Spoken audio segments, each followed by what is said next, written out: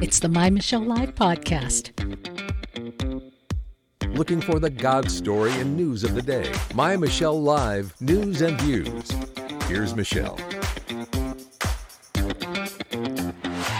Hey, I am Michelle Mendoza, delighted to be spending my time with you talking about news of the day, things that are happening in the world, but everyone's doing that, right? What's so special about us? Well, if anything, it may be that we tried to dig a little deeper and we asked the question, if there's a God, what is he doing in all of this and what does he expect of us?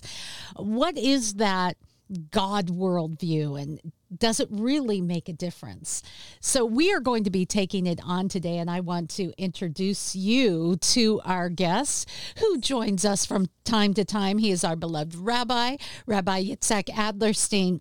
Among other things, he's a brilliant writer, thoughtful thinker, his writings get you thinking along the God story. And he is the director of interfaith affairs with the Simon Wiesenthal Center. He gives us literally a view from Jerusalem. And now, a view from Jerusalem with Rabbi Adlerstein. Welcome, Rabbi. Glad to have you with us this month. Great to be here, as usual, on this chilly Jerusalem evening, where we're recuperating from a good couple of inches of snow that completely paralyzed the city. I'm sorry to hear that, but I do love snow. Snow is magical to me. Yeah. As long as it's not paralyzing your city and it's just giving you a nice snow day, I'm all for a little bit of snow. The topic we're taking on today is one that Americans are unfortunately a little ignorant to. A recent news story coming out of the NBA brought a little bit of light, and people are saying, who are the Uyghurs? The Uyghurs? Who are they? We're going to be talking about who they are and why, or if we should care. So let's set the stage. An estimated 1 million Uyghur people are in concentration camps, enslaved. They endure systematic physical and sexual abuse, rape, torture. Women are sterilized, forced to marry men from a certain Chinese ethnic group. Even Uyghurs who are in the United States are threatened and intimidated by authorities in China, who practically hold their family hostage to prevent them from speaking out. So who are these people? And why are they coming under such religious persecution? Why are they part of this genocide? What is going on, Rabbi? There's such irony here, Michelle. Even before we go further on that, here we are, a Christian and a Jew, trying to alert our public to the suffering of Muslims who are suffering because they are Muslim. The Chinese government tries to be as atheistic as possible. That's still part of old-time communism. They regard religion as a threat to the communist ideal. So they suppress all religion. They have been in the past months shuttering churches. And that would be enough for us to do a segment on that. But it happens to be that as much as we like religious freedom, the freedom to live as an independent human being and not be incarcerated in bona fide concentration camps, 1 million people, theoretically for re-education, because the Uyghurs lead a religious life with values that are not part of the Chinese system. The Chinese are trying to repress them. So here you have essentially a huge, powerful, godless government trying to suppress all religion. And we in the United States, as Christians and Jews, have been in most places deaf to the plight of something we thought disappeared with World War II. And I think that you're being kind, because we are kind of being deaf to it. But more so, a lot of companies, excuse me, and organizations are literally looking the other way. We don't care. We'll even get to a comment on that in just a moment, but there are products of Uyghur slave laborers that are openly advertised in places like Japan. They have 800-year-old mosques and graveyards that are paved over. Do you know what's in their place? Hiltons and Tesla dealerships. American finance is pouring billions of dollars into China. And so what do we say? Well, this is actually his inability to care has actually brought the Uyghur plight to the forefront. So it's had this weird twist. Minority owner of the Golden State Warriors, Chamath, now help me if I'm saying his name wrong, Palahapatia, a billionaire, pretty much said nobody cares. And I'd like to just, don't take my word for it. Let's listen to his own words right here. Nobody cares about. Let's be honest. Nobody cares about what's happening to the Uyghurs. Okay, you bring it up because you really care, and I think that's nice that you care. The rest of us don't care. I'm just telling you a very hard. Wait, you're saying you personally don't care? I'm telling you a very hard, ugly truth. Okay, of all the things that I care about, yes, it is below my line. Okay. What? I mean, really? Are you kidding me? Nobody cares about what's happening to the Uyghurs, quote. You bring it up because you really care, and I think it's nice that you care, but the rest of us don't. What? Is he serious? He's not only serious, but he's correct, because the Chinese couldn't be doing what they're doing if enough of us really did care. And it's important for us to talk about why it is that we don't care. And a lot of us would really come up with things not so different from what the Warriors owner said. Well, it's true. But we do have selective amount of concern that we have. And I'm concerned about things like what's happening in our cities and global warming and things like that. I'm concerned with what's going on around me. He wasn't saying that, look, I don't care about any moral issue. I care about the Warriors. He wasn't saying that. The rest of his statement said he has his priorities. And Uyghurs are just below the threshold. So it doesn't matter. Wait a minute, Rabbi. Unfortunately, now that sounds like, well, I'm busy with what I'm thinking about. However, the NBA, traditionally, they have cared about things that are local. Black Lives Matter. The NBA National Basketball Association Justice Coalition Executive Director released a statement after the Rittenhouse verdict and said any form of vigilantism in our society is unacceptable. They care and they're vocal. But here's the thing. They make a lot of money in China, and they're not the only ones. Did you hear about M&M's? And I'm not kidding here. This is a real story. M&M's, the Mars company. The Mars company they do business in China. They act as a sponsor for the 2022 Beijing Winter Olympics. And you could say, well, maybe they're just apolitical. It's not that they don't care. They're just apolitical. No, they care about things like COP26 climate summit in Glasgow last year. They called for swift action to combat climate change, but they've never commented on China building a ton of coal fire power plants. Last week, they announced, now this is what they care about. They are changing the picture on the screen. That's days past. They care so much that they are going to make sure that green M&M no longer wears go-go boots, but tennis shoes to be more inclusive. Brown M&M is not going to be Ms. M&M. She's going to be gender neutral and just be drop her pronoun or its pronoun or Jay's pronoun and just be brown. They care about these things, but they're going to the Olympics as a sponsor. Even the Olympics, the IOC agreed in 2014 that human rights, labor rights, protection, non-discrimination would be considered in bids for host cities. So we can't say that, well, it's just below. I'm caring about things that are close to me. You know what's close to them is making money in China. Yeah.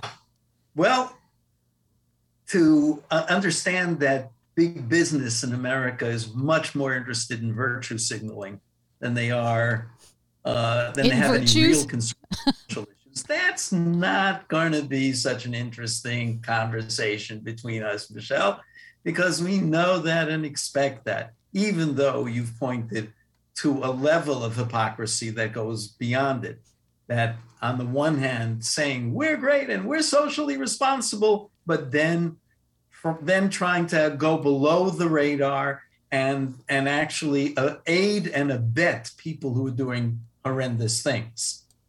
So that's certainly one issue. But I'm more concerned with, in every falsehood, there's a little bit of truth, Okay. And there is truth to what he said. A lot of people say that I can't clutter my mind with just so much concern. I'm concerned about some issues and I make them mine.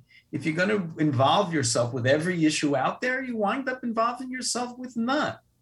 And this is a truism.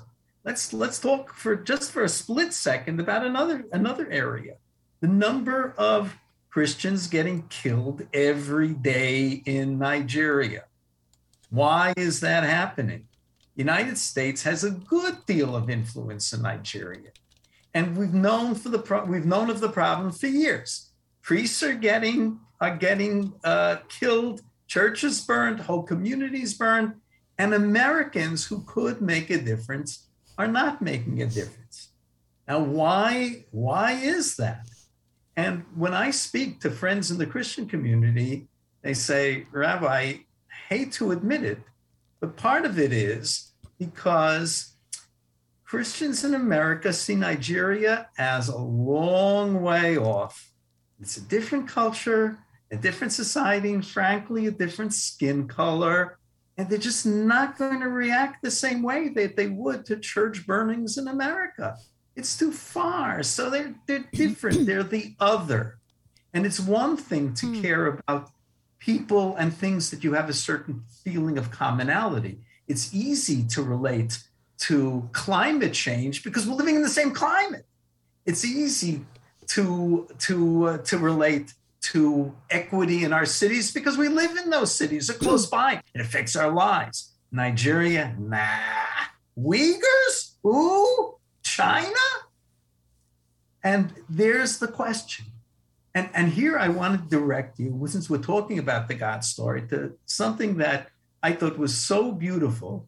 I'm happy to say that he's a good friend of mine, Dr. David Curry, who runs Open Doors USA, which is the leading organization in America for advocacy for embattled and persecuted Christians. And they produce a prestigious list every year of the top 50 violators of human rights around the world. And he said that even though China didn't make it to the top 10, and he explained why, he says because there are so many countries that are actively killing people every day, which the Chinese are still not. They're not lining people up against the wall and shooting them. So because of that, they didn't make the top 10, but we're still talking about 1 million people. We're also talking about churches, and yet we're doing nothing. So he said, I advocate that the average Christian in America boycott the Olympics, meaning it's one thing for countries to decide that they're pulling out, and some countries have, in view of what the Chinese are doing in the largest country in the world, but that has nothing to do with me. I'm still going to turn on the television set and watch, and I'm going to root for my team, and I'm going to be, part of the buzz and part of all the excitement. And he says we should be indifferent to it. Yeah. And he didn't say that because he thinks it's going to make a difference for the Uyghurs. He's saying it because, well, it may make a difference afterwards. If enough people rouse themselves, maybe we can get the United States government and even business that responds only to what people want, not to any real moral sense. No, well, as I've mentioned, also that we have to do it for ourselves. For ourselves. I've mentioned before, Rabbi, that in America, yes, we're willfully ignorant to things that are the other. They're not like us. It doesn't really affect us. Some of that is our own making. Some of it is the making of our media. What are we exposed to? If we do not know of the Uyghurs, if we've never been exposed to it, if no one shared with us this story until maybe for some people, this may actually be the first time they're really hearing about who the Uyghurs are, or when the Golden State Warriors lackey there was giving his insensitive reality that exposed people who had never heard of the Uyghurs. So some of it is we just don't know. However, there are a lot of companies that do know, and they're doing business anyway. They have selective outrage. It's something they suffer from. I don't know if it's a byproduct of COVID, what's happening, but selective outrage. I'm outraged at police. I'm outraged that M&Ms have go-go boots. I am outraged at a number of things. This I'm not outraged at. It doesn't. I'm just going to stay away from it. I'll wear Black Lives Matter and other social justice warrior things on my T-shirts. But I'm making money over here, so we're going to just turn the other way. That's kind of a human nature condition, isn't it? It sure is, and we'd be making a grave error if we just attributed that to avarice and to the amoral stance of big business, even when they're flashing their moralistic stance. But what's more important is the rest of us who are not CEOs of major corporations. How do you really emote or feel outrage at something which really is distant and not part of your community and not people you understand or see eye to eye with? And that really is part of the God story, isn't it? Because if it doesn't affect me, it's hard to feel it. If I can't empathize, I've never been in a concentration camp yet. I've never had serious religious persecution. I haven't had the level. I can't. It's a different place. It's a different culture. No, I can't relate, and it doesn't affect me personally. But somehow in that, we can look at that and say, it is outrageous. It is beyond my comprehension. What is it that gets us from looking at it as though we're watching it happen on in a Hollywood production, going, oh yeah, that's, a movie. You walk away, your popcorn's gone, and you go on to real life. What takes us from that mindset, Rabbi, to wait a minute, this is human suffering. I may not be able to relate to it, but my worldview says this is not okay. Where do we go, Michelle? Where we always go, to the Bible. And if you read just a little bit below the surface, it's right out there. Come on, you were expecting that, weren't you? Book of Exodus, chapter 2 someplace. Moses has been saved and adopted by Pharaoh. He's living out his childhood in the lap of luxury in the court of Pharaoh. And then one day he grows up, and it says he went out to his brethren and he saw their pain. He saw their burden. And he saw an Egyptian beating one of his brothers. And we know what his reaction was. And he took care of the guy, and that got his picture up in post offices all over Egypt as one of Egypt's 10 most wanted, and he had to flee for the next 60 years. But what does it mean when it says that he went out and saw his brothers? If we were writing that, Michelle, we would have said, got older, and one day he was out there and he sees this guy beating on one of his relatives. So he does him in. He decides he's going to identify with his brothers. why does the Torah, why does Scripture add, and he saw their burden? So the most famous of all Jewish biblical commentators, who was used extensively by the church 500 years ago, and he lived 1,000 years ago, we call him Rashi, says that he went out and he saw, he gave his eyes and his heart, his mind and his heart, to understand the pain of his brothers. It's not enough to witness. You've got to kind of experience the pain of the other. That is what God expects of us. It's not just things which happen to come across that little screen in your brain that you focus on until your mouse moves you to the next site.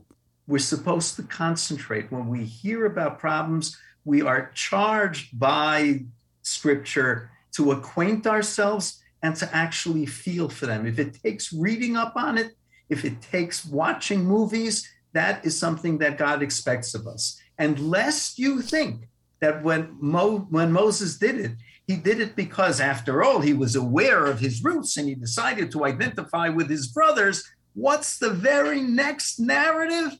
He's on the lam. He's running from the authorities in Egypt. He's in Midian as a stranger in a xenophobic country. And he sees from the distance a bunch of young women who are trying to get to a well, and they're getting harassed by the thugs, by the male thugs around them. So what does he do? I owe silver. And he comes charging down the hill with his 6 guns, and he takes them all on, which put his own life in jeopardy. And one of the great rabbis of the last generation said, you know why that's the next episode in the narrative? It's so that you shouldn't think that Moses did what he did just because he was being a faithful Jew, faithful to his people. He had the exact same reaction of getting involved when he saw an injustice, even when it came to the other, to total strangers. That's what God expects of us. And that's a powerful idea, because we fall prey to, if it doesn't affect me, I don't care. We fall prey to the idea that it's just below my radar. What you're saying is, if it's below your radar, you need to change your radar settings, because your worldview is important. Your worldview, as a biblical worldview, says, I care. You as a Jew don't delve into the New Testament as I do, but when I say for God so loved the world, that encompasses the world, and God is God of the universe. He's God of all creation. People are important to him, the crown of his creation, his magnum opus, some may even say. So to say that people matter, we're image bearers of God. The person that you're arguing with because you don't like their mask status, their vaccine status, their political ideology, or what they're wearing today, they're an image bearer of God, created in God's image. They're precious. The Uyghur people have a different faith than you and I. And yet they're image bearers of God, created in God's image. They are precious. So for us to go about February 2nd, or is it 4th, when the Olympics start, and just pretend like nothing's going on and just give China a whitewash pass, that is us disrespecting the very image of God and the people that they can so easily write off. The Chinese mindset of atheism, it's so easy to write people off because they just don't matter. But indeed they do, Rabbi. And the beauty of, I think, what we're both saying simultaneously is that it really solves the problem of what this fellow with the Warriors was saying, that, look, I got my causes and I put time and energy into that, and everything else I just don't have time for. As religious people, we have to know that even when there's nothing whatsoever that we can do, and we actually have no more time or energy, we can still commiserate, which means setting our eyes and our hearts to pay attention to the pain of others. That we can always do. We can always try to experience their pain.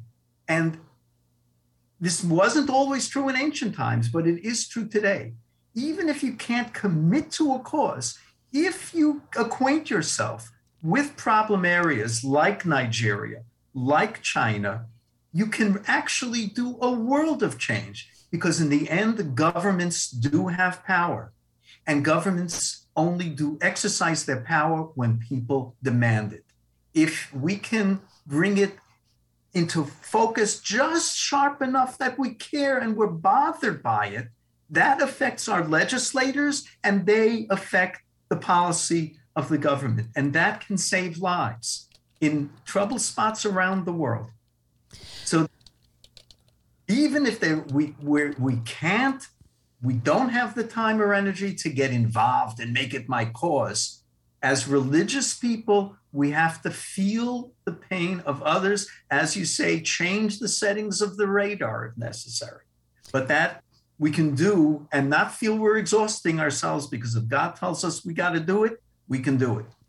And I think that if NBC Universal is going to be broadcasting the Olympics, if they have no ratings, if people are saying, no, we will not watch, we will not participate, that makes a difference. We're not seeing a whole lot of the woke Olympians who stood up on their pedestals and made proclamations in times past saying, I'm not going to go, forget it, I'm just going to boycott. That's one thing, but we're bringing it back to us.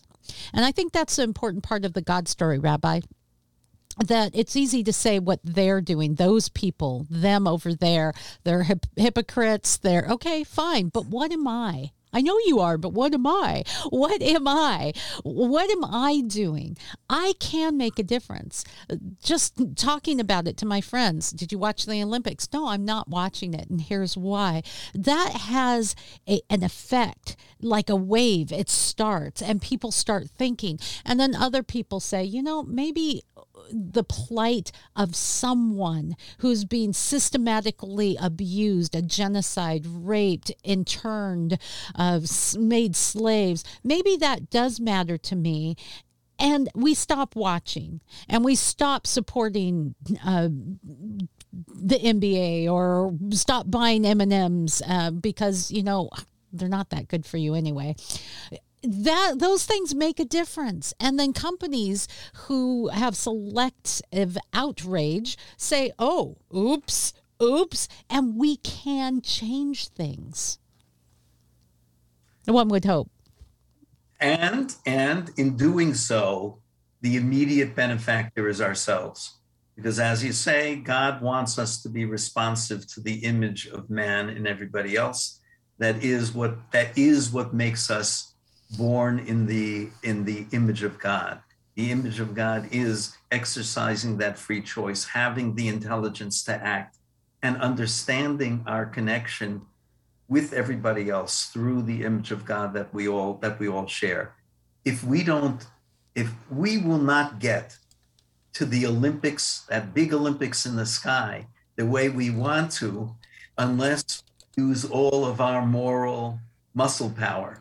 And that means training and working out, and that makes us better people in the end. And that is what we have to do.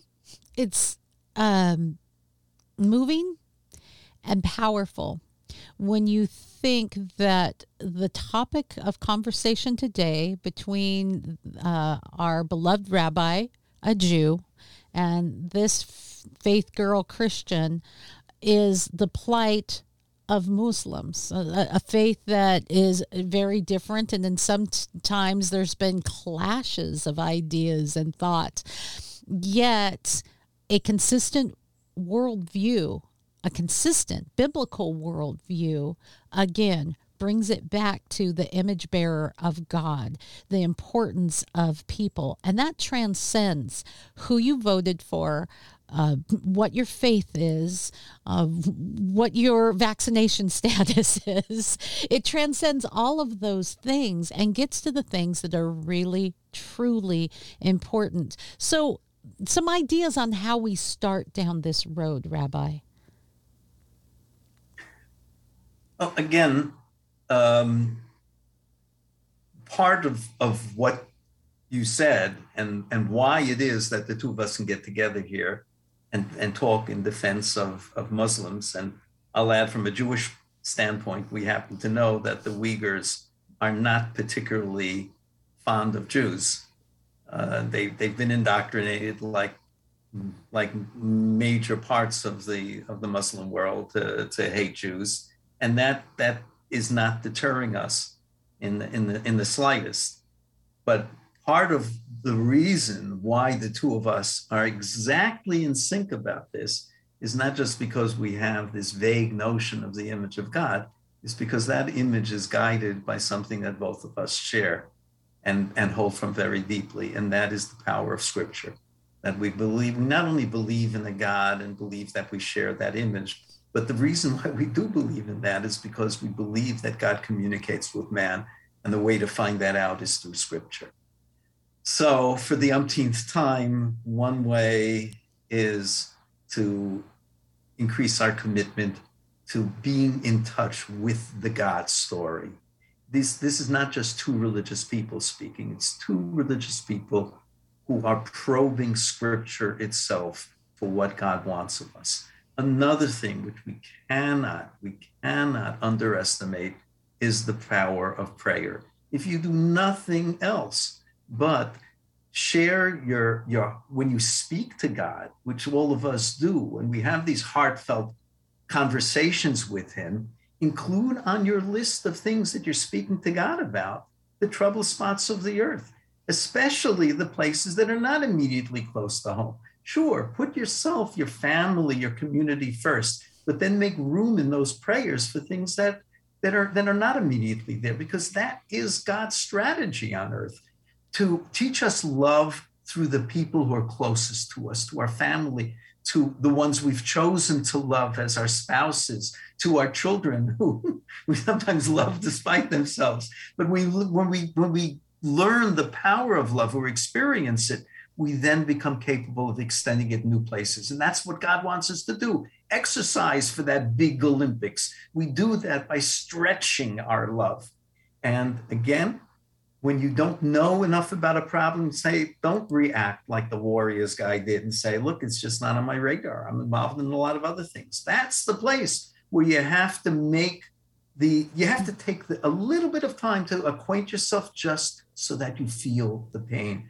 Because not to feel the pain when you know pain is there is a crime against humanity. And I think that's why people were so put off by his statement. Not that there wasn't some truth to, okay, there's a lot of other things I care about, but the indifference, and that's not the person I want to be. That's not the kind of person I want to be, because in that, I feel like there's a loss of your soul. And we've lost a bit of our soul in our society. How do we get that back? Well, that's the very things that we've been talking about today. And maybe it can start with a general care, a bit of prayer, and a lot of connection with that God story that can change us from the inside out and make a difference in the world, even if it's in tiny ways.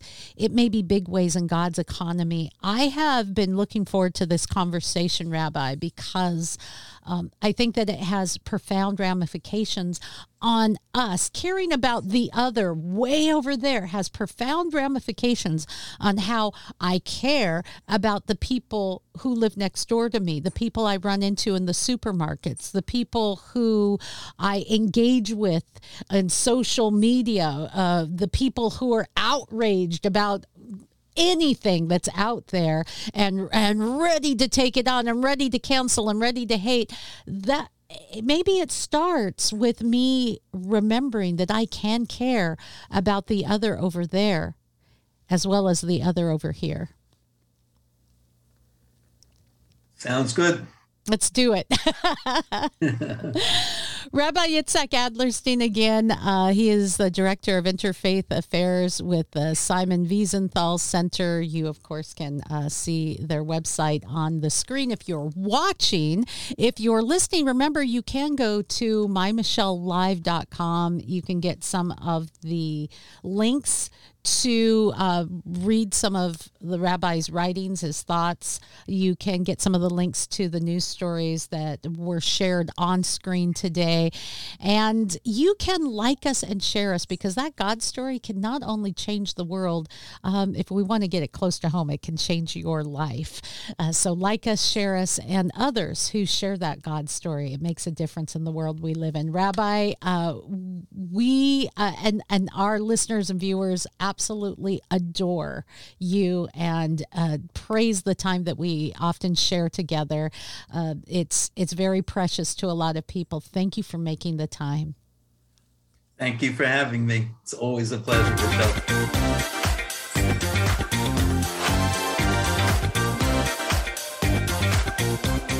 More news and views at MyMichelleLive.com.